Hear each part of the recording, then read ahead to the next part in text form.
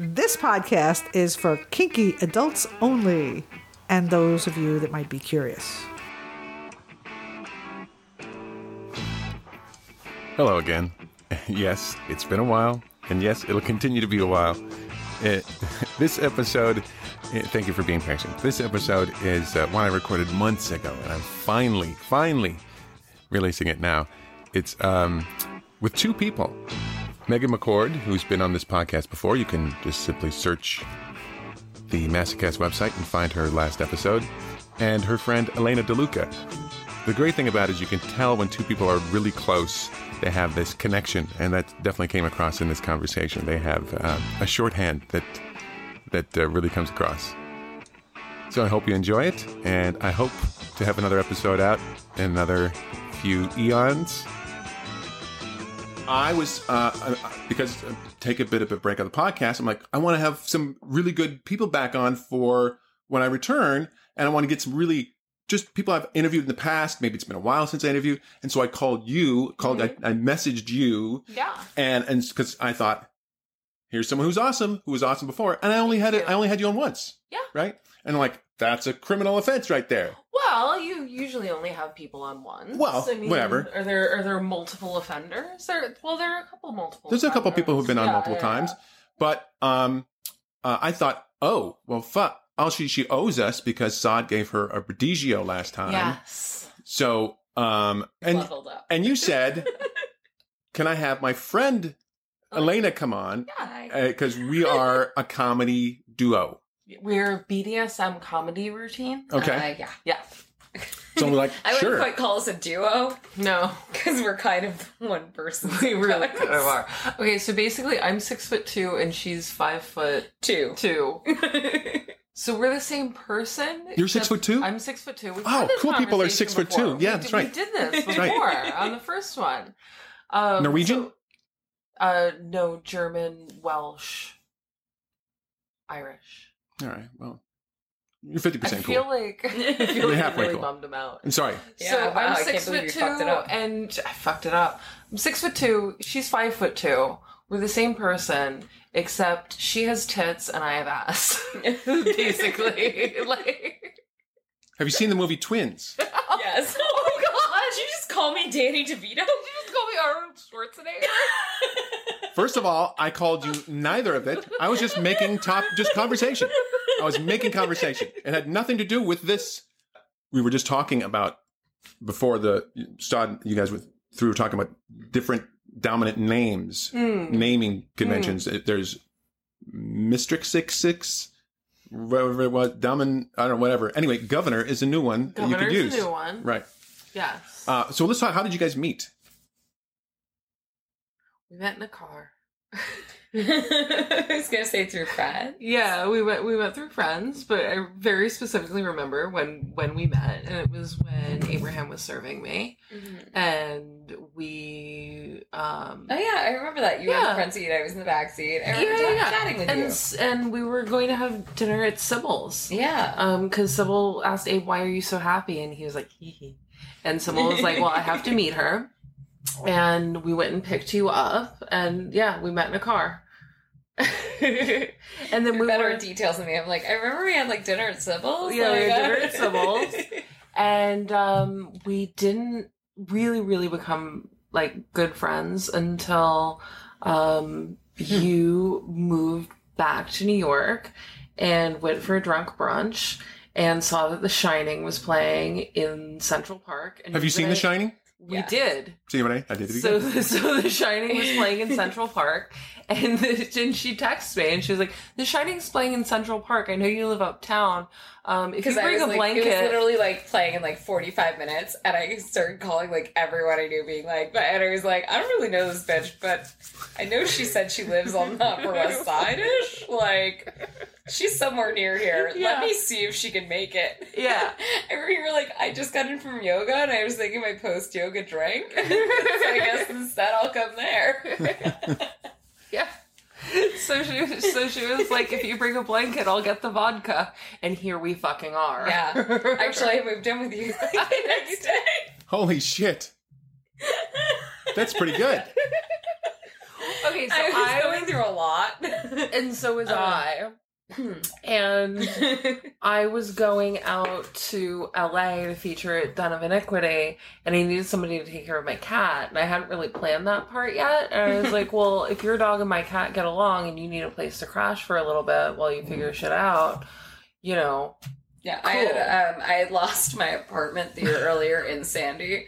And then so I was supposed to get a new apartment that had been like Sandy damaged and was supposed to be being redone. Right. And so my neighbors had like they had moved into this like 2-family house, and they were like, you should get the apartment below us.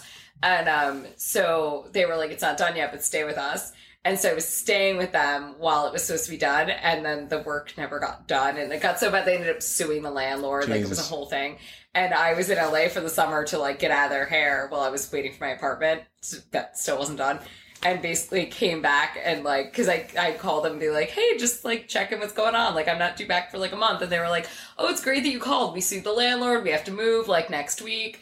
So what do you want us to do with your stuff? And I like had to emergency get on a plane and like had like nowhere to go and everything. And then I was like living with a friend when like all my stuff had been destroyed from the damage, like cause my stuff was being stored in the damaged apartment. Right. So everything I owned got destroyed. So basically I lost the apartment to Sandy. And then a year later I lost everything I owned to Sandy. Oh my God. It was a really fun thing. And then like happened to run into her, and I was like, yeah, basically I'm like crashing on couches and stuff, and I have nowhere to go, and like I was like, I had to drop my dog off at Flatbush. I'm living and in I had Harlem. just gone through a breakup. I wasn't working, like, and then I just moved in for a while. So I don't want to. I don't want to ruin it for you. I don't want to. But here's, I lost everything in a natural disaster once, and you will find, like 10 years from now, you'll be saying to yourself, "Oh, I remember I had that thing. Oh no, I lost that in the flood, or I lost it, whatever." Oh, so you have like a before. But I'm like, I like watching old videos, and I'm like, God, I missed the. Oh yeah, no, those boots got destroyed. Like, I remember, like, it was funny when I came back, like, I emergency flew back because I was like, oh, we have to move this week, great. And I got there, and like, they had my stuff stored in the like garage that had been like the landlord, as part of the fight, had taken it apart, the garage, right? And so it'd been a rainy summer, and all my stuff got ruined with mold. And so when I got back and all, I was like, they weren't home yet. And I was like, when I got home, I was like, hey guys, great. If you could let me in the garage, like if it was locked, I was like, I need to like get my stuff so I can like put on pajamas. And they were like, oh, you don't want to touch that. It's all ruined. It's all moldy. So the next day when I like deep dove into it, the first thing I opened on top of everything, like it was like a gift from God. On top of everything was this flask full of tequila.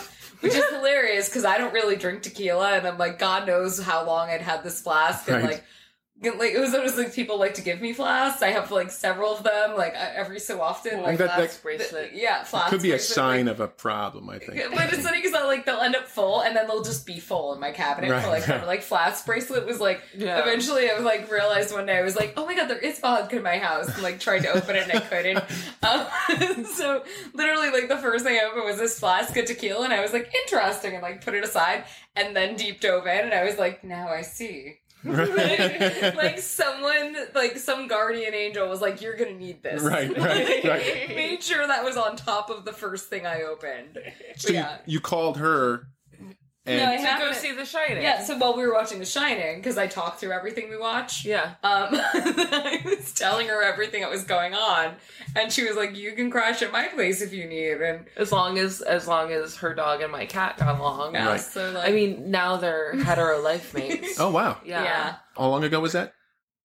5 years ago. Oh wow. So you've been. I think it was like right. Because what, Sandy was 2012. It was like 2013. Yeah, it was literally like 2 months before I did the first Massacast. Yeah, I always tell people it's a life-changing thing to do on the podcast. It really does. It really is. I mean, then she ends up with a wayward dom on her couch. Sure. And her cat gets a hetero life mate. Yeah. No, everything's completely different now. You're welcome. Than when we first met. You're welcome. Oh yeah. Oh, there are things you're to blame for. Oh too. fuck. Okay. I'm curious about your origin story. How you got into kink. How did you become the kinky person you are today? Well, it's funny. I always so I actually didn't really have much exposure to BDSM until I got into the pro world. Right. But I was always it was for me, becoming a pro dom was kind of oh, there's a name for that. Right. So I kind of just felt like I needed to go back and hand out a lot of apologies. Right. It's more that I learned about kink. It's that I learned about consent. Right. Like, I was just kind of doing these things. I was always, it all just very well fit eventually to like what I eventually, became as a mistress. But basically how I became a mistress was like, I had a roommate that had a girlfriend that was a pro dom. And I was between jobs, and my roommate and his girlfriend were kind of like, if you need to pay rent. Like, right. So my roommate was kind of like, you need to pay rent. And she's like, I know a way. Right.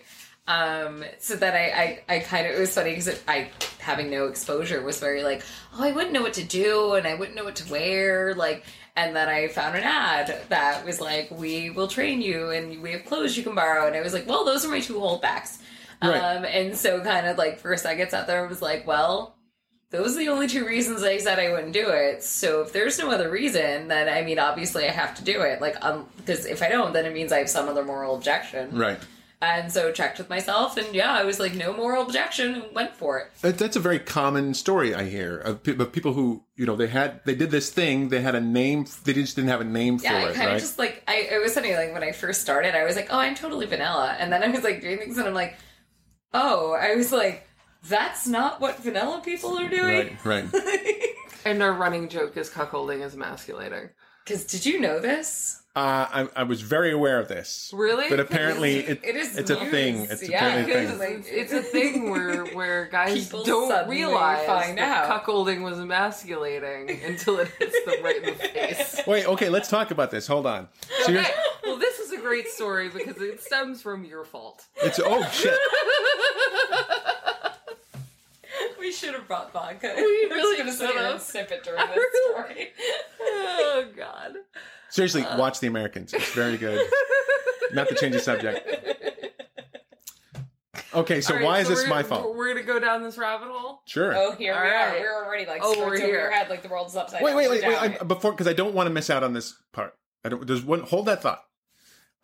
So you went. You were at a house, and you always hear. My origin story. I hear different. You hear stories of people who they go to work for a house, and it's a really bad experience because of the people involved, very exploitative or whatever, and they don't really learn, and it's just sort of like. So and then you hear. A great story. And then you hear the opposite of true, where people are like, it was a very nurturing environment, very educational. Okay, I don't even have to finish the question because I can tell you already have the answer to this question. You're like, shut up, I've already got the answer. So I started at Jasmine's. Okay. Which anyone who knows Jasmine's knows already with the answer to that question. Right. For those people who don't know. Basically the best way to describe Jasmine's is a friend described it to me one day. We were at work, and she just turns to me and she's like, I never believed in souls until I started working here, and I felt mine slowly being eaten away. What was it that was so... Well, one, they owned your soul. Right. And they were quite pissed if they felt there was any inkling of your soul they didn't own. And, I wasn't even allowed to say, I couldn't even say on Facebook that I'm a professional dom. You were not allowed to say on the internet anywhere because they had to handle all of your marketing. Right. So when and they took a cut of before the marketing. Fetish Fortress. What? It's like Fetish Fortress. Yeah. I mean, that's what I've heard in memory. But and they used a lot of scare tactics to keep us there. They just let us know that you think it's bad here. It's way worse at this dungeon. They force you to do free sessions with the owner. At that dungeon, you're not even allowed to plug your phone in because you're using their electricity. Jesus fucking Christ! They really went in hard on the Stockholm syndrome. So this never worked on me. Right. And the owner and I. We didn't get along. Right. Honestly, so I was fired from Jasmine's. Right. Which is funny because when I tell the story, people are always like, the fuck do you have to do to get fired from a New York City dungeon? Because they will take anyone and they will hold you there. They want your soul. Sure, they want to keep you. I've actually been fired from 2. Because... It's pretty good. You didn't know I got fired from my second one, too? You just don't know. That's Abe. That's Abe helped me get my stuff, and I knew I was getting fired. But... actually, so I always equated to, in high school, I took a class that, I didn't know. I took this music class that I thought was something totally different. Right. And it ended up being really annoying, and it was actually supposed to be taught by a teacher I liked, and then it was taught by one that hated me. So I actually, like, it was an elective, so I kind of went in there with the little, like, I'm gonna do everything I can to fail this class. Right. Which actually, like, failing a class with, like, a 40 is easy. Failing a class with, like, a 12 is really hard. Like, you really have to work your ass off to fail that badly. And that was me at Jasmine's.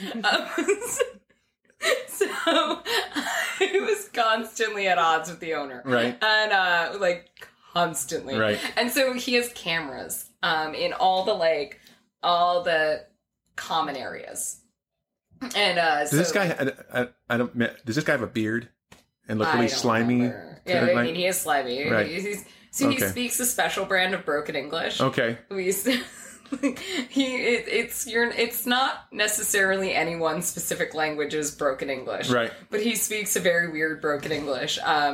And so he'd put up signs everywhere telling us what to do. Like, one of my favorites was that, so we were drug-free and gossip-free. Right. But instead he wrote, girls here are, and he wrote, like, in, like, tiny font, there was, like, girls here are. And then in massive, gigantic, like, poster-sized font, all caps, free drugs, free gossip. Right, Jesus Christ. And we were always like, where's our free drugs and free gossip? Right.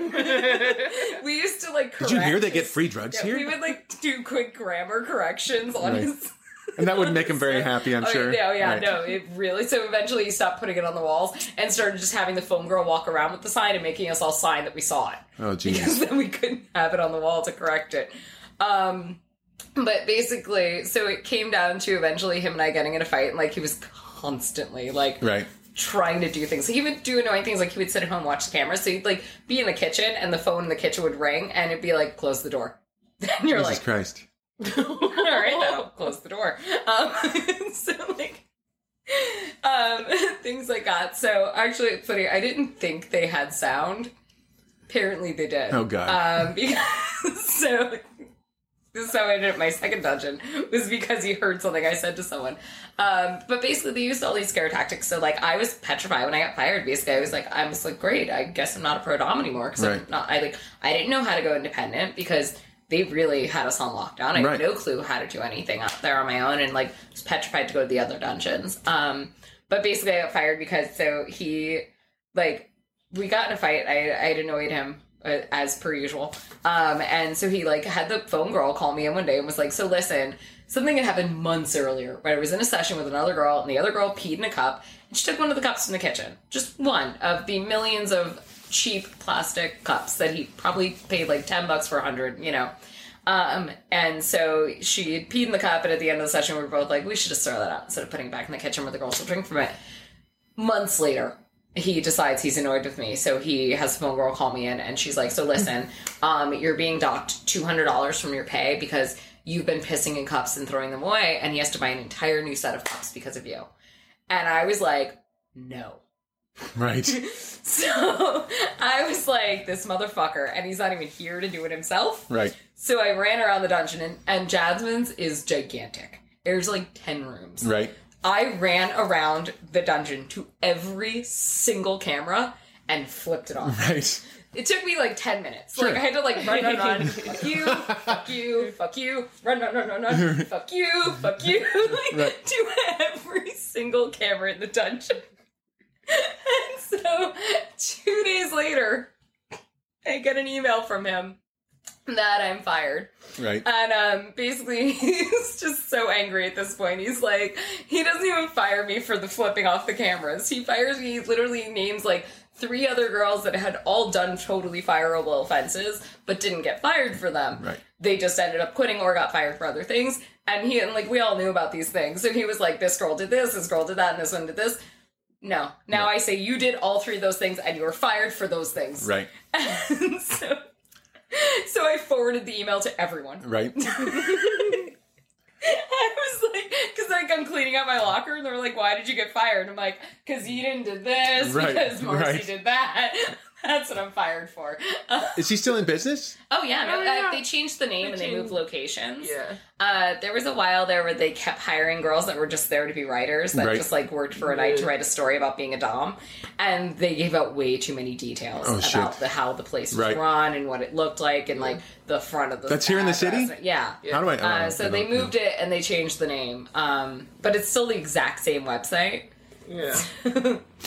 And the new space is apparently beautiful. Yeah, they called it, like, you know, like they call some places that are like known for doing extras like Jack Shacks. Right. Jasmine's was the Handjob Palace. Right. Because it was a beautiful space and like militantly clean, because honestly, like if you left one fingerprint on a mirror, right. you got fined. I have a new fetish now, and that's unionizing a house of kink. Oh yeah, when girls that talk to union got fired. Comrades. Yeah. We need to do this. Yeah, it was special. But basically when he fired me, his sex work. people It happens. They do it all over. Yeah, Really? Everyone could be, first of all, like a lot of people are against it because then you'd have to have our real names on things. No, actually no. The IWW, Industrial Workers of the World, the Wobblies, there is a sex worker union. Oh. Yeah, there is a chapter of the IWW that's all sex workers. Interesting. I always hear not conflicting. You'll hear two sides to this coin, right? You'll hear the people who will talk about these exploitive tactics and everything, and then you also hear people who find it very liberating and very, once they either are around the right people or learn how to do it themselves or whatever, that it's a very liberating thing. Mm. And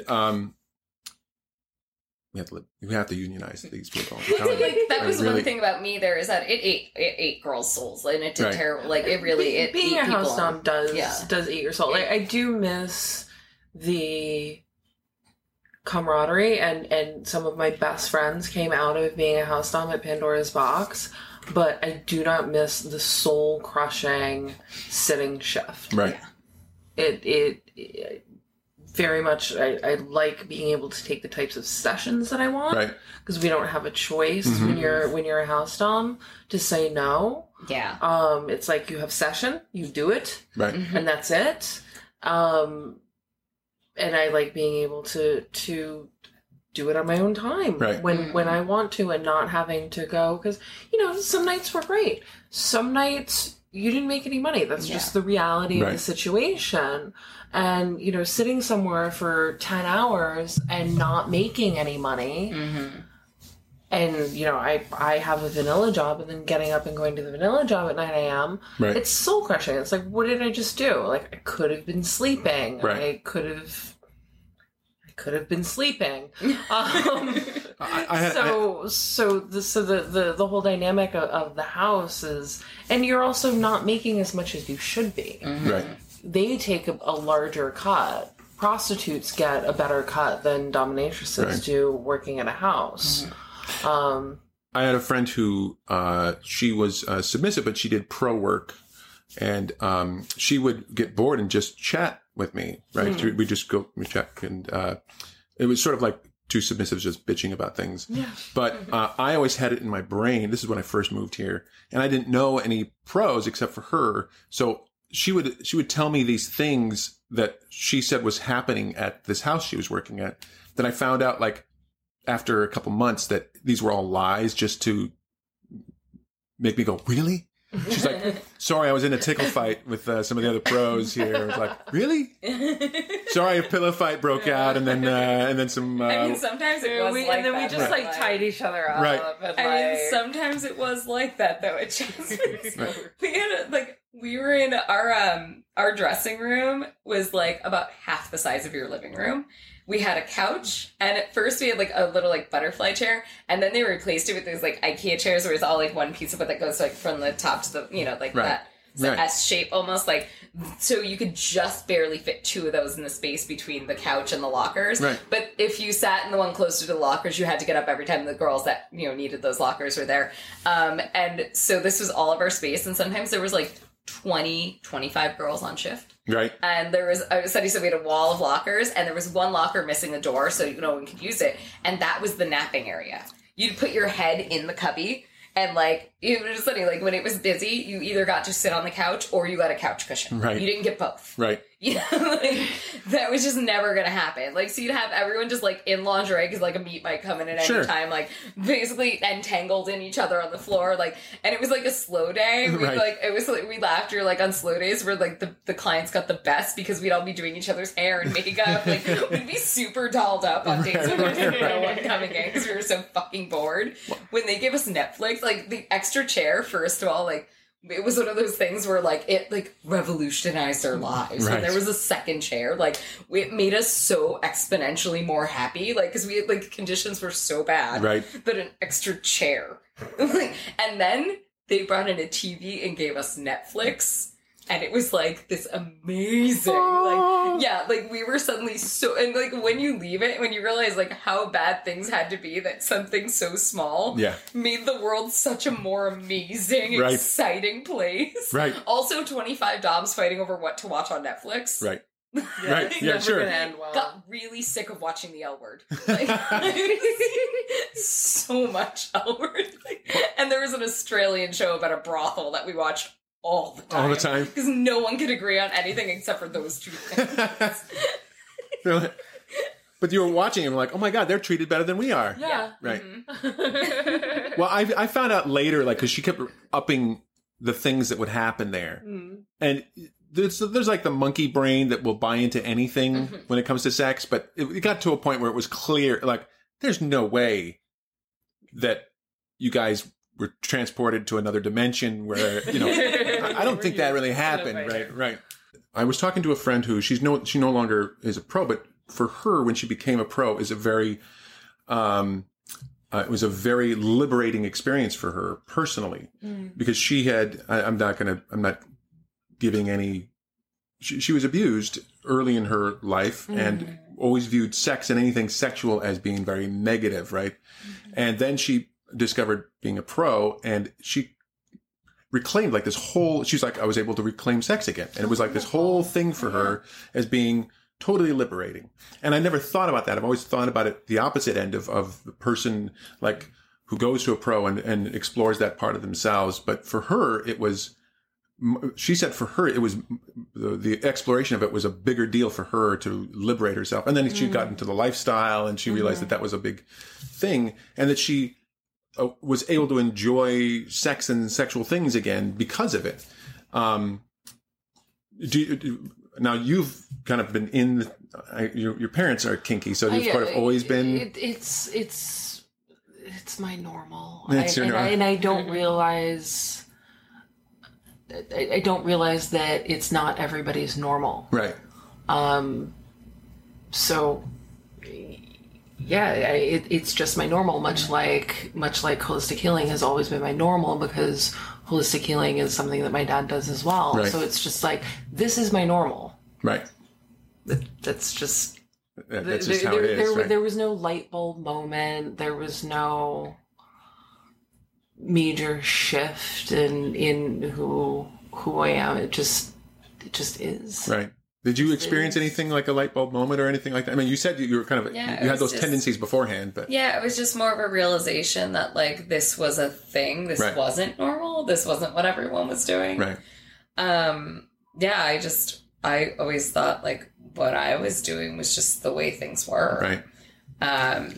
Because, I mean, not having exposure was, like, I didn't learn about it as something else.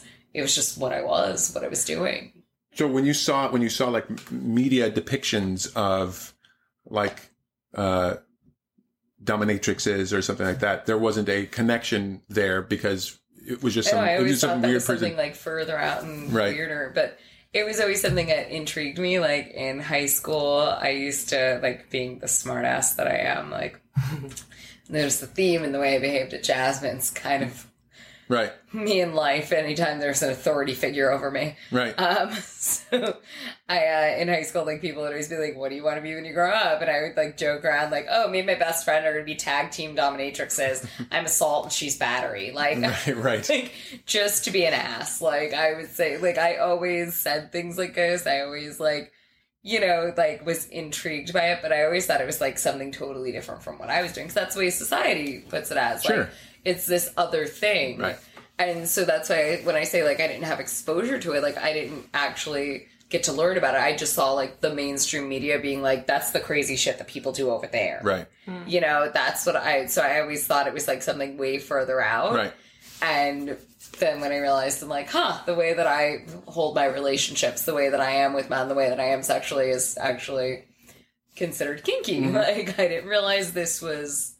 But I suppose it probably helped to be able to put names to things, and and it definitely helped me explore more and helped me become comfortable with things. And it was funny because when I first became a pro dom, I remember like telling my friends, and when I was like tell my friends, they'd all be like, "What? I can't see that about you. Like that's like crazy." Because I'm like, a lot of times my hair's in a bun. I wear glasses. I crochet. I wear cardigans. Because my friends were like, yeah, that makes sense. Yeah, well, every guy that I told that I like, anyone that I dated that I told, they were like, yeah.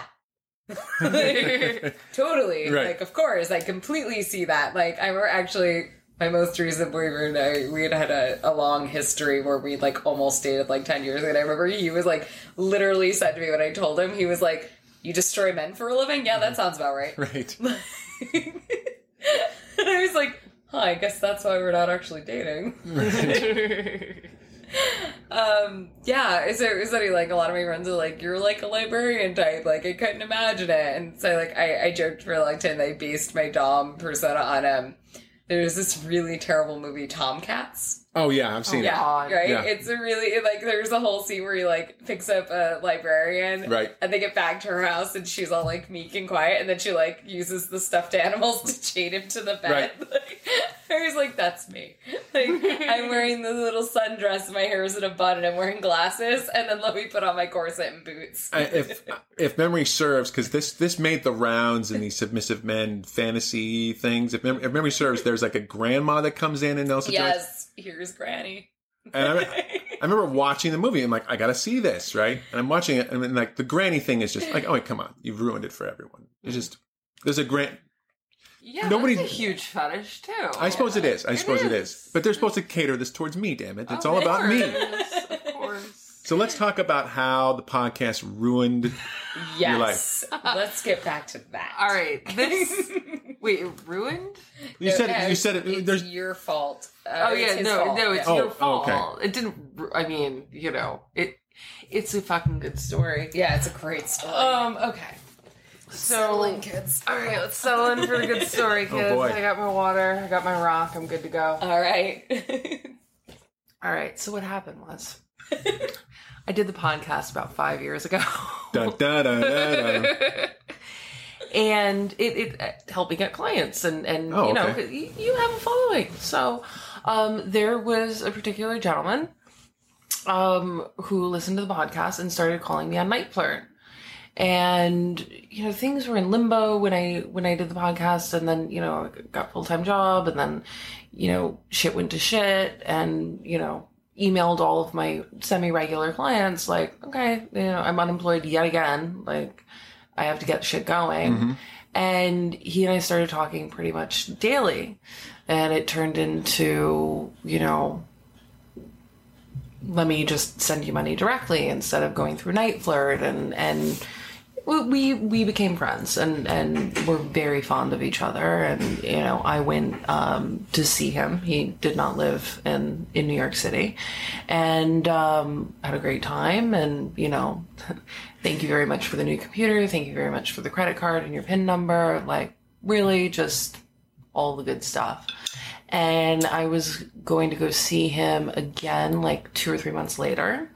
And I don't know how long you've been following me on Twitter, but I've been tweeting for years about how I want a client to buy me a male prostitute. Okay. I will like send links, be like, who's going to buy me this? Right. And he was like, I will buy you one. So I called this particular service and booked it, and, you know, explained to the person the situation, and it was cool and all of that. And, you know, I go down there and... Well, hold on. Wait, hold on. Yes. We're missing a whole section here. What? So what was the appeal of hiring a male prostitute? Because I can. Okay, yeah, okay, I understand that. I understand. Because people that you can pay to have sex with you are great. That sounds great. Because men do it all the time. Okay, sure. Men do Okay. it all the time. It was something like I just... Hashtag not all men. Is it just because you wanted a professional experience? Yes, and I wanted somebody to buy it for me. Okay, so And what qualities were you looking for in a what kind of a male prostitute do you go for? The suit and tie guy? Do you go for the lumberjack? Do you go for the tall European? Yes, I like the suit and tie guy. Or Okay. I also like the jeans and t-shirt guy. So he was a jeans and t-shirt guy, European, really sweet, really dumb. really what? Dumb. Dumb, really sweet, and Yeah, really dumb. You wanted someone dumb. No. Oh no, you didn't. No, I didn't. It was the point where it's like, sweetie, just shh. It's okay. Just stand there and look pretty. Now, was his name like Thad Huxtington? What was his name? I can't remember. I can't remember. Wait, either. you were with? No, Or you've heard the story? You've heard the No, story. no, she lived it with me. Oh, okay. Like, So, but you didn't request dumb. No, I didn't request dumb. It was just like the bio, well, the bio made him seem smart. It made him seem smart, but that's what they do. But I explained the Clearly didn't write situation himself. to the person booking the session and was like, who would be up for this? Because my client wanted to be in the room. Oh, okay. So it's like a full, and I have like a full cuckolding fantasy. Like this was like a tick the box Right. on my dom list. Like I want to do a full cuckolding scene. Right. And, so he gave the... I'm imagining the emails you're going to get after this the comes people, out. oh yeah, no. No. That's probably not going to happen. Okay. When we get to the end of this story. Okay. So you pick him out. So we pick him out, and he was down, and like book him and like send him the deposit and everything, because I'm a good sex worker. When a sex worker asks for a deposit, you fucking send the deposit. This is like this person like- probably thought he won the lottery in multiple ways. Right. Right? So, get down there. My client and I have a wonderful day beforehand together. He was having some like reservations, and I was like, look, and I said, you take some time, you think about it. You need to let me know by X time. This is not the pro. This is the guy. This is my client. Okay, your client. And I was like, if you really don't want to do this, that is totally fine. We lose the deposit. Fine, whatever. But you need to let me know by X time. What were Because the reservations? He was basically in love with me and didn't think that he could go through with watching me Sure. fuck another man. Sure. Valid. But I'm like, I'm not going to be that sex worker that cancels on another sex worker an hour before. I was like, we need to let this guy know, because if he has, he could be saying no to other bookings or whatever. I was like, I feel we need to give him at least 12 hours notice if Right. we're going to cancel. He decides to go through with it, and I'm like, fine. All right, so we're going through with it. So once that decision was made, I'm like, we're doing this. Right. I gave you the opportunity to call Red. You didn't take it. Right. I'm fucking the hooker. You paid him, he's here, he has a dick. Like this is what's happening in your life now. Right. So I meet the hooker downstairs for drinks. Super sweet. Totally gets the situation. Totally, the whole thing. Go upstairs, and I saw the look on his face, and I knew that I should have said no, but it's in me, like, I was like, I'm fucking the hooker. Right. So I know where I went wrong on that, but at the same time, I wasn't going to back down from the situation, because I'm like, he was right there. So. I mean, I would too. It was just, yeah. So. It's not every day you get to fuck a dumb guy. Yeah, I know, right? I'd be like, listen, you paid for this beautiful man to have sex with me, and I want to have sex with him. Right. Like, we're in this. You Yeah, chance. like I'm this is what we're this. doing now. This is your life. My badge is taking Right. the wheel, and it is doing this. Right. So I went through with it. It was all right. It was, it wasn't mind blowing, but I also don't like. I don't know. Anonymous sex doesn't really do it for me now in my old age, I guess. But it was fun. Like, it was a good experience. He was really sweet. I couldn't get him out of the room fast enough.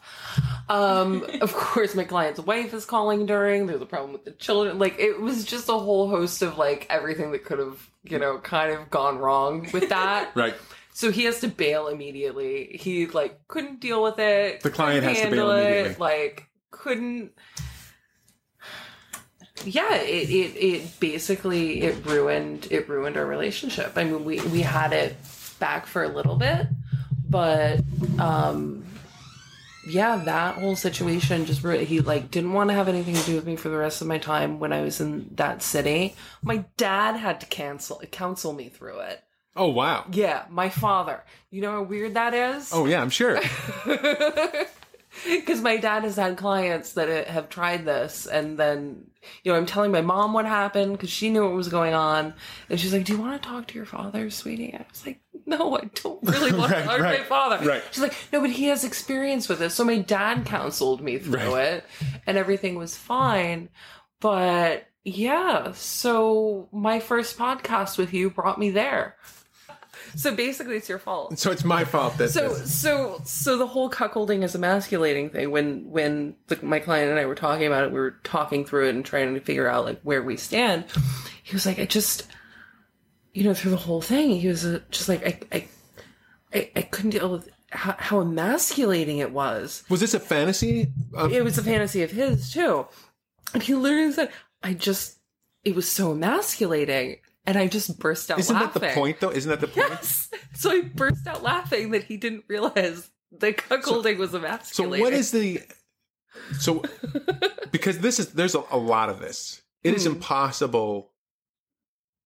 I mean, you cannot go on like a forum about female domination without seeing like half of the posts about this, right? About people asking about this. I mean, it's a big thing, right? Yeah. So, but I know tons of people have that thing, right? Yeah. But what do you think how is there a disconnect between, I just assume people who fantasize about that the emasculation part was part of it. You would think. Right. That's why I found it so hilarious, because I didn't realize that he didn't realize. Because if you look up cuckolding in the dictionary, it's right there. Right. I mean, isn't that like the common thread of all the, like, when someone talks about it, when someone writes about it, about like a thing of theirs, when you hear, I mean, whenever I've seen any like people writing about what the appeals to them about, because I mean, quite often, you know, I'll research like what is the story with this? What's going on? As there's a podcast called "Why Are People Into That?" I'm curious about like, and I'm just curious to learn why this is a thing, because either I'll talk to a person on the podcast or just whatever, just because I'm curious, right? Right. And I could whenever someone wrote about it, I could understand. Sometimes they'd write about, oh, I just love seeing my partner being pleasured and enjoying it, right? Yeah. But that's not what they usually talk about. Usually they talk about being humiliated, being talked down to, or whatever, right. You know, which I've never understood humiliation to begin with. So, okay, that's another thing. Like, okay, that's in that realm. But when he fantasized about it, did he explain what the appeal was to him? I think it was more giving me something that I wanted. Oh, okay. Yeah, he was very into making sure that I was okay and giving me things that I want and making me happy. Right. And the way he did that was buying me a guy. If you could go back and do it again, let's say I'm sure, let's back up. I'm sure there's someone listening to this right now who is like, I really want to buy her a hooker now, right? Now, first of all, well, I'm not allowed to use that service anymore. That's a whole other story. Oh God. Whoa. We're not going to get into that. We're not going to, oh God. Okay. But my God, how are we going to, you can't just say that. I had a very interesting 40th birthday. Okay. So much so that you broke a service? Oh, Jesus. So they're like, no more. She's been listed. Yeah, There are people who have permanent limps now. And No. They. I used the service again for my 40th birthday, and the particular gentleman that I booked was not good at his job, and Elena got pissed, and she tweeted, and then it kind of got picked up around the world. Holy shit! Yeah. Widow did this? No, Elena. Oh, sorry. Elena did this. Yeah. She should be here for this. Okay. I know she's in the ladies' room right now. We'll come back. We'll come back to that. We'll circle back on my 40th birthday. If it's public already, I mean, it's on Twitter. Right. So, everybody, I'm never on... The internet knows it happened. I'm never on Twitter, so I'm not, no offense. I don't follow anyone. I mean, I follow people, but I'm just never on there. Right. Now that you've hired male prostitutes, because I'm sure there's someone out there who wants to hire a male prostitute, right? Mm-hmm. What suggestions would you give them? Don't do it. Don't do it. No, Is it because you can get the milk for free elsewhere? Or? No, so my experience with the first one was quite nice. Was quite pleasurable, even though he just dumb as rocks, and I'm attracted to intelligence. But really sweet kid, fun time. It was just the dynamic between myself and my client that didn't make it work. There is a show, I don't know if you've seen it on Vice, called Slut Ever. Mm-mm. You should watch it. And the first episode is the host of the show, and I can't remember her name. I feel so bad right now because I think she's fantastic. Going around trying to pay for pleasure and all the different types of, pleasure a woman can receive, and basically trying to get a male prostitute. Right. And she used the same service that I used. And the guy basically told her, I'm just here for time and companionship. Right. And I feel like that's the racket that they're running now. What do you mean? That they're not actually having sex? They're just... No, it's just time and companionship. And that's the whole wink, wink, nod, nod thing. Right. With the sex industry across the board. Right. But they're actually holding true to it. And only men would try to run that racket, really. Chalk it up to one more thing that men are bad at, whoring. I'm sure there's much more. But yes, one more thing. One more thing that men are bad at. Whoring. So they'll say, oh, I'm just here for time and companionship. And then when presented with the client, they will just have time and companionship. Yeah. Yeah, which is... And she experienced... Hookergate. Now, she said that there was a part of the story, because I said, like, what are you looking... By the way, first of all, you said that... Hey, man, it's on the internet. We're going there. You said... I'll follow you down that hole. You have to be the one to lead the way on that one. I imagined, like, because you said intelligence is a big thing for you. Yeah. I imagined that for you, you'd walk into the bar and there'd be a guy sitting there reading... Oh, I'm just sitting here reading Chomsky. What's that? Oh, yes, we could have sex. Sure. You're like, oh, is it for you? Is it like, is that really hilarious? If the guy was the most awkward role play ever, actually. I feel like I've done more awkward. But is it like, would the guy have to like prove that he was intelligent first? No, like you don't have to prove you're intelligent. It's just the way the man holds himself and the way he speaks and the way he treats me. That he doesn't cut you off? No, he doesn't. Right. Yeah, you don't have to prove it. It just is. So you would want to. You don't. So if there was like a service where they're actually like really intelligent people who also, but you might not want to fuck those people, unfortunately, right? I mean, I would take a average looking intelligent man any day over a really beautiful dumb guy. So basically I hired from the same service I used when I was out of town, and he was not good at his job. He didn't do his job. What? He had no intentions of doing his job. And then seemed annoyed with me. It was very... And was rude and insulting. And ate my granola bar. Like, took liberties. Yeah. Can we get more details of what this means? I mean, he seemed annoyed that he was there. And And when we went to the room, he was just annoyed that he was there, and had only been doing it like a couple of weeks, and it had only taken he was like, well, I take a 65-year-old woman to a tennis game, like that's what this is, like. So and basically the luckiest man on earth fucking hits the lottery and gets paid to fuck this woman, and then is annoyed. I have to have sex. What? Yeah. So, needless to say, it didn't happen. So, I'm sorry. I'm very sorry. I have to ask more questions here. So you go, but you said we're going to go up to the room now. Yeah. And he went. And he was like, well, okay, I don't know what this is about, but all right. No, basically. We had talked about it, but he went because I think he felt obligated to, and then just was annoyed that he was there, so then I wasn't feeling it. So I'm like, you can just go, and it's fine. Okay. Yeah. It was all very awkward. It was very awkward. He was not good at his job. Oh, okay. I thought there was like some sort of like mechanical problem. Oh, there was that too. Oh, there was that too. So then you said you can go. Yeah, I was like, I'm pretty much done. And then he's trying to like make me feel better. And I go downstairs to have a cigarette, and he's like following me. And I was like, you can really just leave now. What was he saying to try to make you feel better? I don't remember. I had like 3 bourbons. That sounds very. I didn't want to hear anything that he was saying.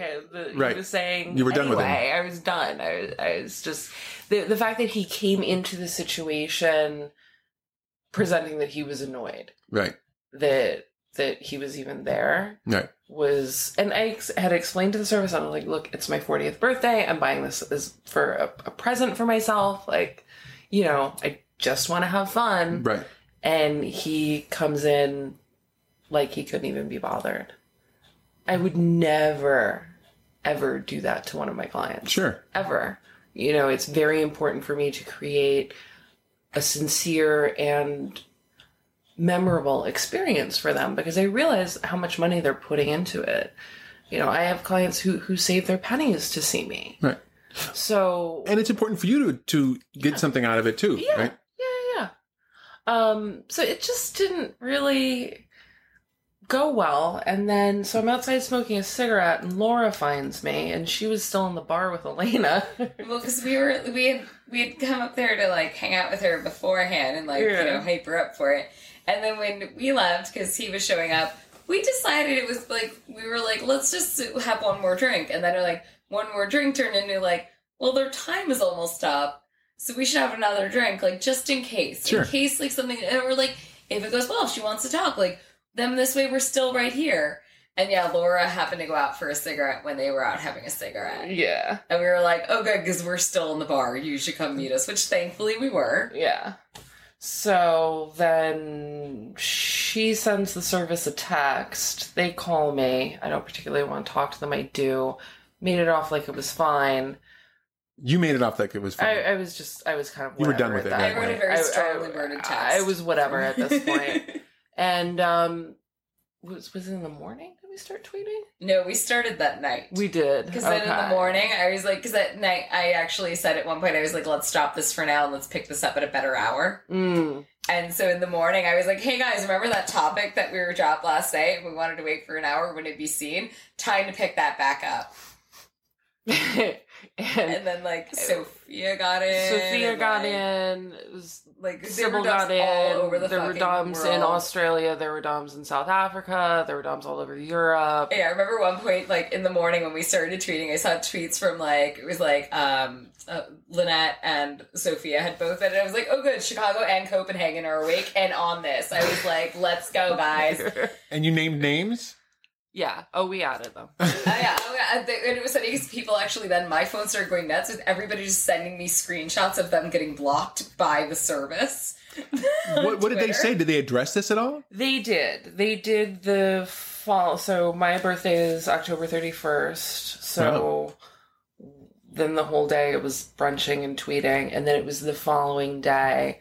My phone kept blowing up, and it was the owner of the service, and he and I talked, and he was like, I thought you were fine, and I was like, yeah, I decided I wasn't fine. Right. And what happened really was not okay. And he was like, look, I'll give you your money back. He was like, I'll give you your money back. He was like, but under one condition. And I said, what's that? And he's like, that you make it stop. And I was like, as much as I would like to control the entire BDSM community, I am unable to do that. Right. But I will, if you give me my money back, put out a tweet that you've made it right and that we should all shut up now. Right. Which I did. Right. He refunded my money and we all quieted down. This is sort of like this happens all the time when a company or someone does something terrible. Then they get called out on the bullshit, and then they're willing to, quote, do the right thing after the damage has been done. And they probably wouldn't have normally done it, right? I mean, we don't know because you did. It took 2 days of the entire Dom community. Right. Yeah. So, I mean, I got love on my 40th birthday. It just wasn't the love that I was expecting. Right. But yeah, she got love. But I got love all over the world. Thank you, ladies. Thank you. But during the course of the conversation with this guy, and I'm still fucking hungover from my birthday bender, he proceeded to mansplain sex work to me. And I'm sitting there going, oh, shit. What did he say? Do I want my money back or do I want to be right? Like, which is more important? What was he saying? Oh, just, we in the contract there, it's time and companionship only. And I was like, really? Really? It's the wink, wink, nod, nod. Yeah. Like, I'm not going to blow up your shit. Don't blow up mine.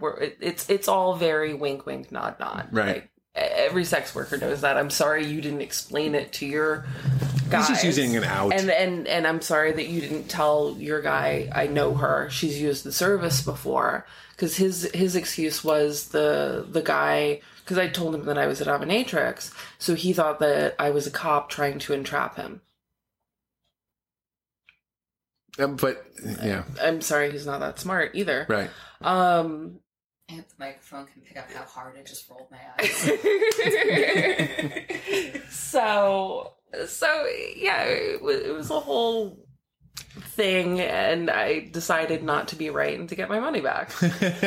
So it was really a painful experience for me on that one because I really wanted to be right. Have you considered going somewhere? How do you like if I'm sure again someone is going to listen to this and offer to buy you this experience again.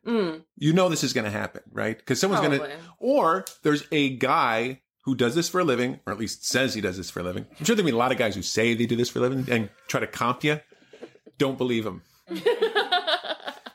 They're like, hey, I'll give you a freebie. Right. Yeah. Sex worker to sex worker. Right. He's quickly building his own website right now. Like all those guys who contacted me about castration after you gave me the Burdizzo. They did? Yes. Oh, Jesus. So they don't, the only emails I get, I'll get emails from people who are sincerely like, hey, I didn't know I thought I was alone. I'll get those types of emails. Every now and again, I'll get an email from someone saying, hey, you really got to ask them about their feet more. But it's very rare. And I don't even reply to those, right? And I've even made fun of them on the podcast, so they kind of stopped. But I never thought about the other end of that it will get. It comes to us. It makes me paranoid about my editing now. Like, what if I left something in that was like, you shouldn't have left that thing about apricots. I'm getting apricots mailed to me from everywhere. Yeah, that actually sounds pretty great. Pre-squished or something. Sure. There we go. Not too many because I can only eat so many and they go bad very quickly, but That's what a food dehydrator's for. Yeah.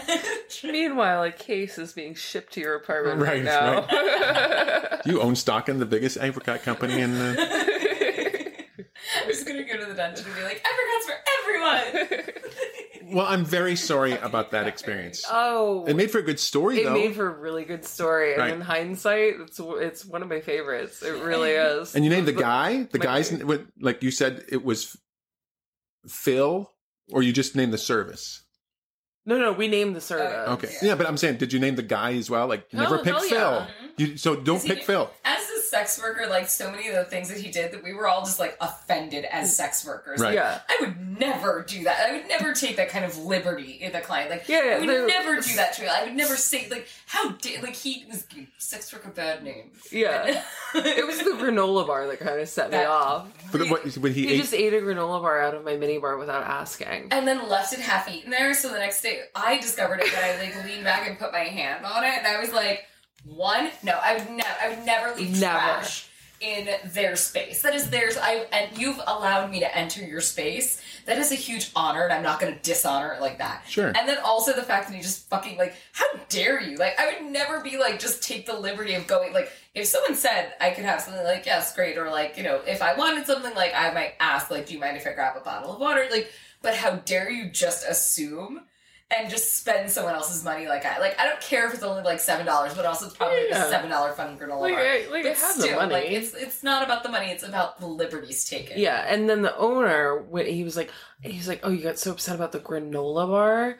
And I was like, yeah. I said it was really rude. And he was like, come on. He's like, he's used to a higher caliber of client. Jesus Christ. That wouldn't care. And I was like, you and I both know it's the ones with all the money that care the most. Right. Yeah, I have it's so the many point. clients that I could totally see having lost their shit if I would do that. Yeah, But, yeah. like, Or because you're worth spending- millions of dollars. yeah, but it's the fact that you're spending Yeah. their money without asking. Right. Yeah. Like, Yeah. I was like, let's not even play that yeah, game, the dude. liberty that was taken there. Yeah. I think that I smell a new podcast where you guys review male sex workers, ruin their lives forever, but make the world a better place. Take your dick and go home. .com. So Twitter questions here.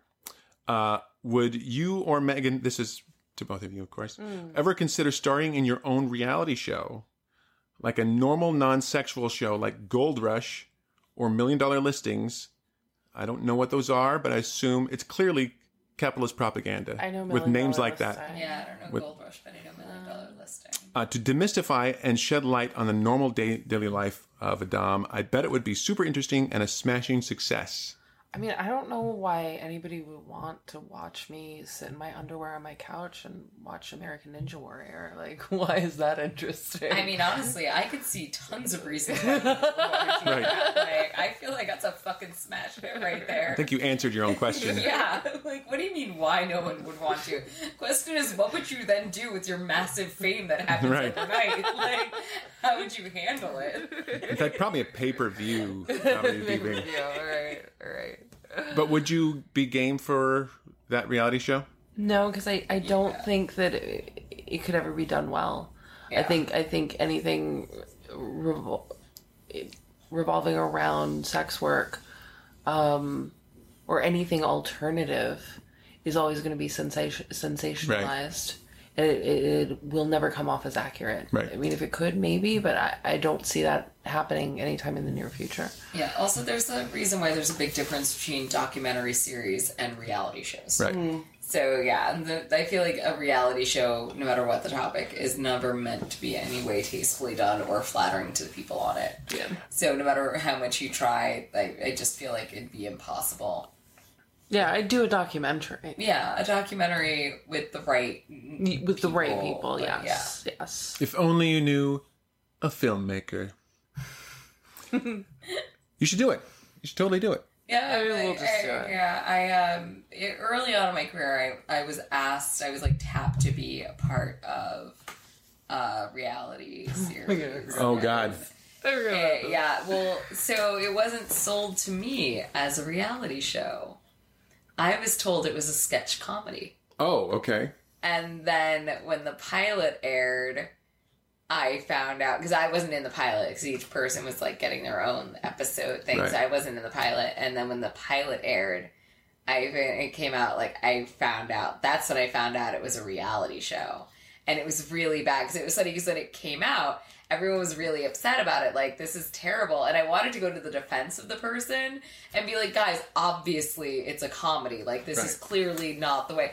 And then that person came out and was like, I worked really hard with the producers to make sure that this was done properly and exactly like to show it true to life. And I was like, oh. And then, I did like a couple of interviews with like, cause they were like shopping around Showtime and stuff. And like, I did a couple of interviews with them about stuff, and like, they really just kept trying to like pick at gossipy things. Right. And like, I was really going out of my way to be as bland and boring as possible, and is very like, I was Switzerland. I was like, Right. they were like, what don't you like? I know I love everyone I work with. Like, Right. it's a great industry, and I want nothing bad on anyone. Like, and they were still like, we want you. But then like, when it started to like really gain momentum and they started to like figure out sponsors and stuff, then they realized they hadn't gotten the proper paperwork from all of us. Like, they missed a couple of things, and a bunch of us refused to sign anything else, and so they couldn't use any of it. Wah, wah. But yeah, and like, that was a real life lesson for me. So since then, I don't even talk to the mainstream media. Like, Right. I keep my head down with that stuff, because I'm like, it's never... Because you can't control their message, right? Yeah, it's never meant to be flattering. Why such hatred for Delaware? Fuck Delaware. Fuck Delaware.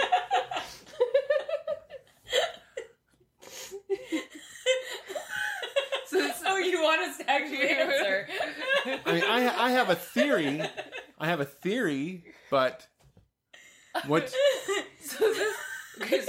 This question is coming from one of my favorite clients. Okay. He's very upset with me about some comments I made about Delaware. Okay. Really? It was when we were going to DC. Yeah, we were on the bus and we were driving through Delaware. And I tweeted, I was like, is there anything sadder than Delaware? And it was like people were responding like Iowa. You know? We had a little back and forth about Nebraska. Right. We decided it was not the worst. Like, there were definitely sadder states than Nebraska, but like, Delaware. Yeah, Delaware. See, he's been harping on the whole Delaware thing for what, a good 2 years now? Yeah, it's been a while since we went to DC. Yeah. But yeah, I'm just an asshole on the internet. Delaware was there. Yeah, Delaware was there. Okay. I mean, like, Delaware was asking for it. Like, Delaware was so asking. Delaware was wearing a short skirt and had been drinking too much. And also, Delaware, when you enter the state of Delaware, there used to be a billboard. And it's my favorite billboard in the history of billboards. And it literally just says, nothing else, no fine print, no nothing else. Delaware is number 1 in abortions. Oh, God. And I have so many questions. Right. Are they the best? Do they have the highest rate, the lowest rate? Like, this is really interesting. Like, it really depends on your point of view. Like, how are they number 1? Like, I think it just says that even people from Delaware don't want more Delawareans. Exactly. I'm like, the fact that, like, you have to assume they mean it has the highest rate. And for being one of the smallest states, sure, like, having that many people that are just like, dear God, I don't want to raise a child in Delaware. Right. Like, that says a lot. Like, I don't need to know much about the state other than what they've just told me. They don't have any more room. So there are 2 other follow-up questions from the same person. Mm-hmm. What's your fascination with glitter? It makes everything pretty. Okay. And now I have to read this in the way I believe that they intended. Purple? Really? Seriously? Yeah, we're dyeing his hair purple in September. Oh, okay. So these are all inside jokes. These are all. He enjoys putting inside jokes on my night flirt for when he gives me good reviews. He enjoys the inside jokes. Okay. So yes, last year we dyed his hair pink. I took him to my hometown to see my colorist, who I've been seeing for 20 years. Right. And she was thrilled. And we did pink. And so this year, the trip up north is to do purple. By the way, this guy doesn't even live in Delaware. No. He's just really, like, offended on behalf of people from Delaware. He's an empathetic person. Delawareans were just like, meh. They're like, yeah. They're like, oh, you got us. Like, I mean, she has a point there. This is a really good one. This is really good. Seriously, I'm going to change just a little bit, but seriously, what can the average person, fan, participant who appreciates sex workers do about, now they said Costa. Oh, I meant FOSTA. Yeah. FOSTA, SESTA, and keep a low profile. How can they help while at the same time keeping a low profile? Sign the petitions. Just call their senators. Like, these are things that people don't publicly need to know that you're doing. Right. Also, just defend it, even keeping a low profile. Like, you can talk about it with people that, you know, don't know that you're into kink or whatever, like, no sex workers. Use it, the angle of the First Amendment. It's, you know, internet censorship by coercion. Bring up that when you tighten laws on sex work, the violence rates against women in general goes up. Talk about how because, you know, that is because it's putting a law out there that says that women don't have autonomy over their own bodies. Thus we are lower, thus we don't show respect. Like, there are lots of angles that you can talk about this from without specifically saying, I heart sex workers. Right. Like, you can just say that women have the right to do whatever they want with their own bodies. The internet shouldn't be coerced into a corner. You know, there are lots of things. Talk about how, you know, we have people in power that are, you know, making fun of the Me Too movement while they have almost 20 women that have, you know, brought charges against them or accused them of, you know, assaults. And now we're still saying that women can't have it. Also, bring up how it doesn't actually help trafficking victims. Trafficking victims are against it. Law enforcement is against it. There are all sorts of things you can bring up. It, even just if you really want to take a moral high ground, you can even talk about how the streets are now again filled with streetwalkers. And for the microphone can't see me do air quotes. I'm not actually degrading women in that way. To use that terminology, I'm saying, you know, if you want to take it, go that way about it, because now, like, they've been kicked off the internet. Now they have to go into the streets where pimps are, you know, going after them. Yeah. And pimps are taking control, which are just the lowest forms of life. You know, these leeches that feed off of women for jobs that they can't do. Right. That's how you can go about it. Complain that now there are, like, hookers on your street. You know, and like the city's been cleaned up. Like, take whatever angle you need. There are a million that you can go after without outing yourself. Direct action gets the goods, and you can also there are I know there are places who have been that have been set up specifically so you can donate to them without it being on your own, so that, you know. I didn't know that. Yeah, there are a couple of them. They're pretty far lefty organizations, but they're all like they do the same thing. It's you know, there are thankfully there are groups now because of all the bad fascism. We'll get to the good fascism here shortly, but the where if you want to donate, you can donate to one place and it'll go to several different locations, and you can say, "Oh, I want it to go to this, or this." It'll donate directly to them on your behalf. They won't take a cut themselves, and then you can. Because if you donate, there are some organizations, if you donate, you get put on a list. If you donate, if you're a member of the IWW, or if you donate to Black Lives Matter or BDS, you're going to be on a list somewhere. Yeah. And so this kind of helps you get around that. So we'll find links and we'll put them on this episode. Oh, perfect. There you go. Also, you can help your sex workers that you like by sessioning. Yeah. Yeah. Or even just send the money if you're worried that, you know, people are having trouble making money. There are a lot of people out there that are totally lost, that have nowhere to advertise, that don't have the years and following that we have. There are a lot of newer girls that all they had was these things that are being shut down and being targeted. Just send them a gift rocket. Yeah. You know, something that is discreet. Or if they like PayPal or Venmo, like something discreet. Or just even drop them off an Amazon gift card that you can go buy at a Dwayne Reed. Yeah. And, you know, it's like a Dwayne Reed receipt. So right. Nobody knows that you're actually getting an Amazon gift card. And send her that. Yeah, you know, she can buy basic necessities through Amazon. So she buys her toilet paper there, so she has more money allocated to go to her rent, you know? Exactly. There are lots of things you can do without outing yourself. Yeah. There's some so other people have done a lot of really good blog posts, long form blog posts on how you can help, and we'll link to those in this episode as well. The EFF, Electronic Frontier Foundation, has done a lot of stuff to help for privacy for sex workers and stuff like that. So, okay, so ask the question that someone asked. Okay. So clearly I'm the interviewer now. Or you can hand me your phone and I can read it. I has commandeered your podcast. That's quite right. Commandeered your podcast. Right. How have you changed as professional dominance over the course of your careers? Do you still enjoy the same things as you did when you began? I'd say I definitely have changed a bit, but I wouldn't say that, like, certain things have gone away. They've just evolved. You know, Like, when I first started, there are things that I hated that I now like. Like, I hated roleplay when I first started. I felt Really? yeah. Oh, God. I was so, like, I just want to be like, I just want to do crazy, sadistic, like, medical stuff. I just want to, like, beat people bloody. And everyone was just like, you look like the girl next door. I want you to play my babysitter. And I was like, I'll stab you in the heart. But fine.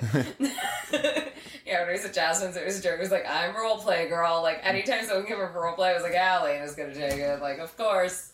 Gonna fucking pick me. How about you? Oh God. It's been such an interesting ride. I've gotten into things that I never thought I would get into, like blood play and medical play, and I was scared of needles and when I first started, and now it's a huge thing for me. As I'm transitioning out of being a professional, because I session very rarely. You have to be fucking interesting to get me in a room with you.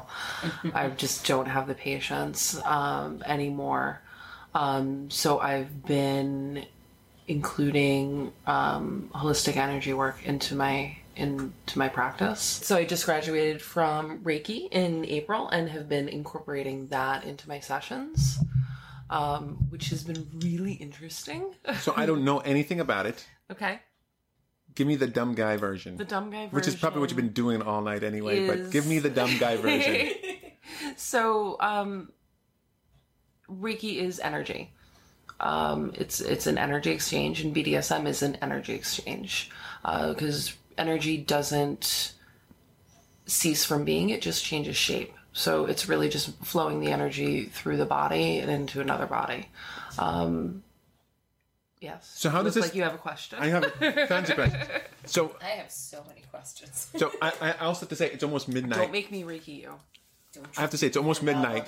So shit it is. yeah, so we have to really... Yeah, we really do. Because Todd's been in there with the dog for a long time. It's probably hotter than hell in there. Probably going to kill us. Right. Yeah. So what does that look like in a kink?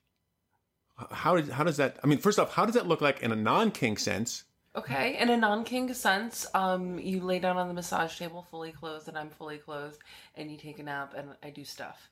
I kind of look at your body, see where you need energy, and... She just had this shifty eyes thing. I do stuff. I do stuff. I'm like, come on, if you're lucky, you wake up again. I look at your body, see where your body needs energy, and it's a hands-on energy modality. It's like a yoga with another person type of thing. And then you'll take a nap. And then I'll wake you up in an hour and you'll feel better. That sounds good. Yeah, no, it's kind of nice. I could go for a nap. Yeah, Who couldn't go for a nap? Just take a nap. And then how do you incorporate that with kink? Usually I do a lot of encasement. So usually when they're in the body bag or encased or something like that. I mean, there's only so much Instagram. So I was gonna say you're getting this big smile on your face right now. Like, you must really... I may as well just like Reiki you, but do not Reiki somebody when you're in a latex bodysuit, because that is just miserable. My body gets very hot. You get very, very hot because there's so much going on. And I'm just like, the first time I did it, I was in latex and I'm just sweating and a puddle on the floor. And he's you're wearing my bodysuit. Yeah. I washed it. Just checking. Fine. So it's actually nice, but it fucks you up. It really does. From all of the energy from just the BDSM scene and then the Reiki energy coming into it, it's a lot. We were talking earlier, and when you mentioned it, your eyes lit up a little bit. Yeah. So I was like, that's really awesome. I'm glad you got that. That's really good. I mean, it sounds like something we could probably talk for an hour on in and of itself. Probably, we'll do another podcast. We'll do it totally. When I figure it out, it's still very new. I'm really enjoying combining the two, because it's just a different kind of energy exchange, and combining the two has been a really lovely experience. I bet. Well, I mean, okay. Can you give me like an example? Like how has it been really interesting? Because that was not a... You didn't say it's been a very interesting experience. You said it's been a very interesting experience. I'm not sure I could put it into words yet. You ever seen Interview with a Vampire? Yeah. Okay, when Brad Pitt transitions over to being a vampire, and he opens his eyes and the sculpture moves. The whole and universe is everything- different. The right. whole universe is different. Right. That's what it's like. That's the best way I can think of to All describe right. it. You just see things in a different light. Now, when you were taking when you started getting into this, were you immediately thinking, "Oh, I got to combine this"? Obviously, No, no. not at all. This was just I had a what the fuck am I doing with my life? And I took a class, and then a year later, here we are. Right. But as I continued to go on and progress, it seemed like the natural progression for my life. Right. Yeah. Well, I hope you do write about it. I might. And it's possible you'll have written about it by this time this goes live. Probably. And we might have a link in there. If not, we'll still have your contact info so someone can find out. Because this sounds really, really... And also, the stuff that's harder to put into words is also sometimes the most interesting, too. So it's... yeah. Yeah.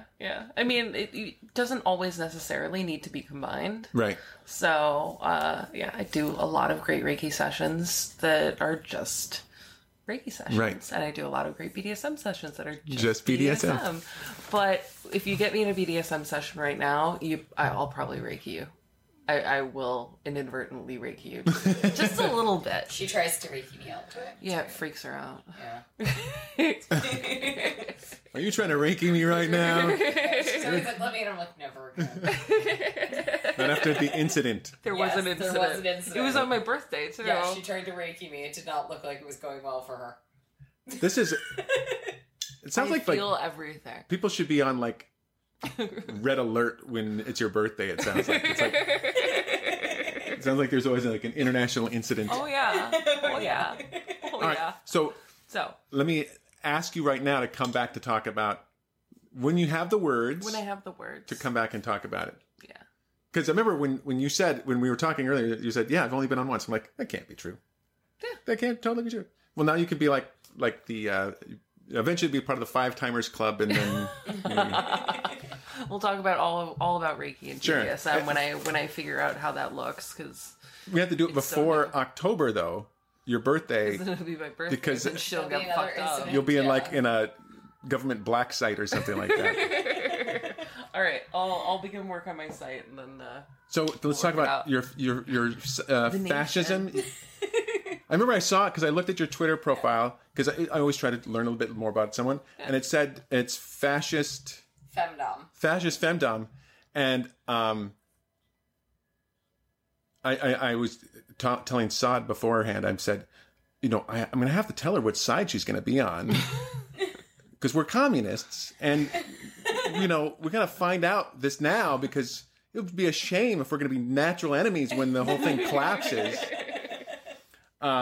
Well, see, I only believe in fascism in, imaginary, like, in a BDSM context. Right. In the fantasy world. Like, Right. I tweeted from Fascist Femdom the other day. I was like, I really miss when fascism was just a taboo. Right. It was a taboo kink, a taboo role play. Right. when Sybil it isn't was our like, it's normal. really killing my boner over here. Right. Yeah, when the world wasn't actually going fascist. You probably bought the domain name long before. Yeah, I did. Yeah, like Fascist Femdom has been like, I bought the domain name like a year or two before I actually did anything with it, and it's already been like 2.5 years of or maybe it's like 3.5 years now of like Fascist Femdom has like existed, and then like fascism really, like, there was a point like last year where people started being like, can you not include me in Follow Fridays with this anymore? Right. Like, because fascism started picking up, and I was like, yeah, I had to like put out a couple statements of being like, yeah, please don't tie other people to me unnecessarily. Like, like every so often I have to remind people that I'm not actually a fascist. Right. That it's actually just, so the whole Fascist Femdom thing is based on Mussolini's autobiography. Because I actually really enjoy history, so Sure. I was reading it. And one day, like, I was annoying a friend, basically, and I just was like, you know what? I'm going to commit marketing suicide because I can. Right. And I, like, went on Twitter, and I, like, redid my Twitter, and I was like, this Twitter has been taken over by a fascist regime. Right. I'm just, like, throwing out fascist rhetoric all Right. day. Like, I own the labor force. Right. Like, order and discipline. And And now you've got like videos. Is that what you've Yeah, so you've now done? Fascist Femdom it's a clip store where it's actually, so the whole idea is that it's my country is a fascist country where women are in charge. So women own everything and Sure. women can do whatever the fuck we want. And the idea is that I'm like, a lot of fascism runs really well with BDS, with femdom. Sure. You know, I was like, it actually, like, the two are very much a similar thing. And so when people get upset, I'm like, when you're upset about me, like, having a fascist country where, like, women are in charge, we own the labor force, which is our slaves, remember that you own slaves. Right. Because there's a real fetish for, I mean, there's like a lot of people who write serious, I mean, long form stories about this, right?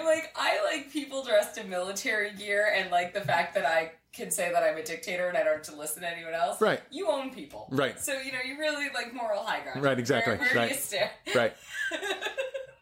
So, but I can totally understand why people would be like, because when it's I feel real, like they're mad because, like, fascism is also, you know, a, like, well, you know, I'm basing it on World War II stuff versus, you know, they're going on Civil War stuff. Right. So, I mean, well, I won't go so far as to say that you know, slavery hasn't been a thing, but, you know, technically when they're looking at it that way in, like, a history book manner, it appears like they're doing something that was, I'm like, you're really not so far off from what I'm doing. right, And, you know, and, like, right, exactly. all of femdom, I was like, it fits well. Like, I'm not actually a fascist. Right. Like, I didn't assume. yeah.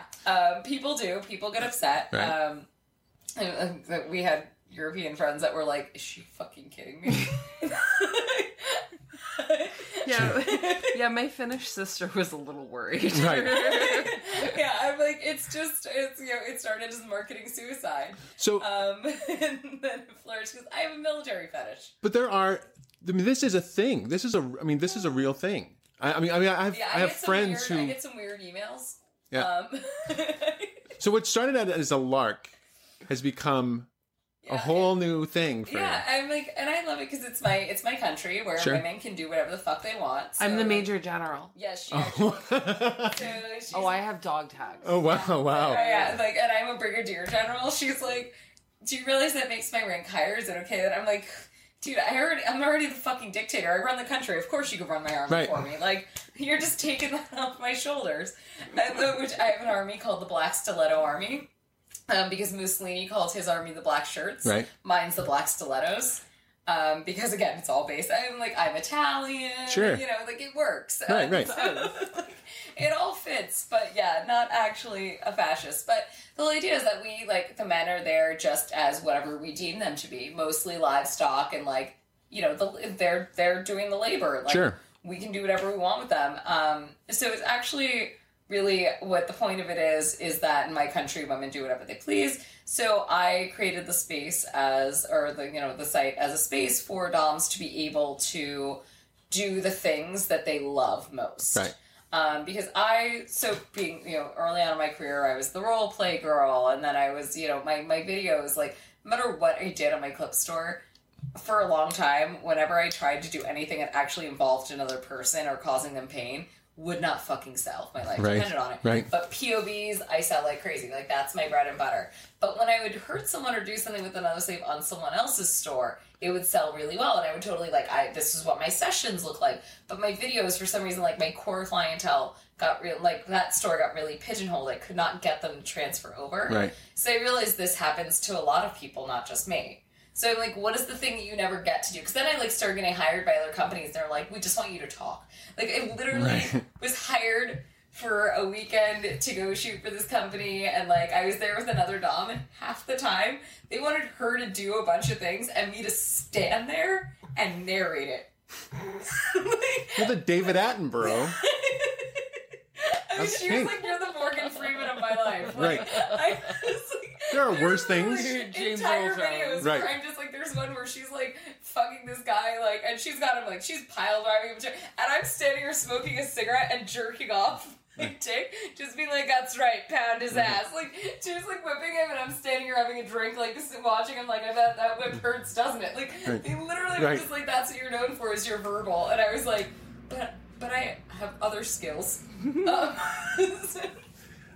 So yeah, I wanted to create this, and like, and a lot of times I was like, yeah, I never do this with all my clients with this, but I love this thing. I'm like, what is the thing you love, or what is the thing that you really wish you could do more? This is the place to do it. And the nice thing about that is that if it's the thing they really like to do, those are usually the better. That's the better content because. Yeah, and then I feel like I'm getting the best of both worlds. Like as a pornographer, like I get them doing the thing that they're gonna give me the best scene. And as a dom, like, it feels great to be able to tell my friends, like, do the thing that you love. Like, right, because that's what everyone wants to hear. yeah, and, like, let's all have fun. Like, this is, come to my country, join my army, and just do whatever the fuck you want. And once actual fascism has been normalized here even more, you can do a new one based on the Paris Commune. There we go. You done a deal. Yeah. We have to think of a URL for that. Yeah. Workers of the world, Kinksters of the world unite. I don't know. Well, we'll workshop it for a while. Figure out. Yeah, figure out. It's late. We're tired. Right. But I really need We're not going to come up with genius right now. Well, what I really need next is a German friend and a Chinese friend and like a Japanese friend, and I need to create the axis of evil. There's like we used to joke about. We used to tell Anli that she was going to have to start pretending she was Japanese. So we were like, you're going to have to start because we need the axis of evil. Right. Like, god damn it. Like.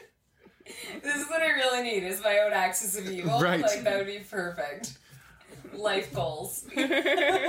Will happen. Well, I can't wait to have you both back to talk about how this interview went horribly wrong for you afterwards. I guarantee I'm going to get people asking about the Reiki stuff even more, so... Yeah. You've set a precedent, so you have to come back to talk about it. I'll So. come back. Actually, one of your fans was one of my crash test dummies in my Reiki 3. Oh, wow. Mm-hmm. So something positive came from it. See, it's not all bad. Well, I knew him before. The Masochist, it's not all bad. Yeah, I knew him before, but he loves your podcast. Terrible show. things come out of my Oh, it's going to be this goes live. Oh, it's going to be great. Trust Yeah. me. I mean, I'm already a fascist, so like I have weird enough shit going on as it is. It sounds like you got multiple tentacles of weirdness that happen. He just likes to go on the internet and just search Just shit poke. storms. Just poke. But yeah, this was a lot of fun. Thank you very much. Thank you. Yeah, thanks for having me.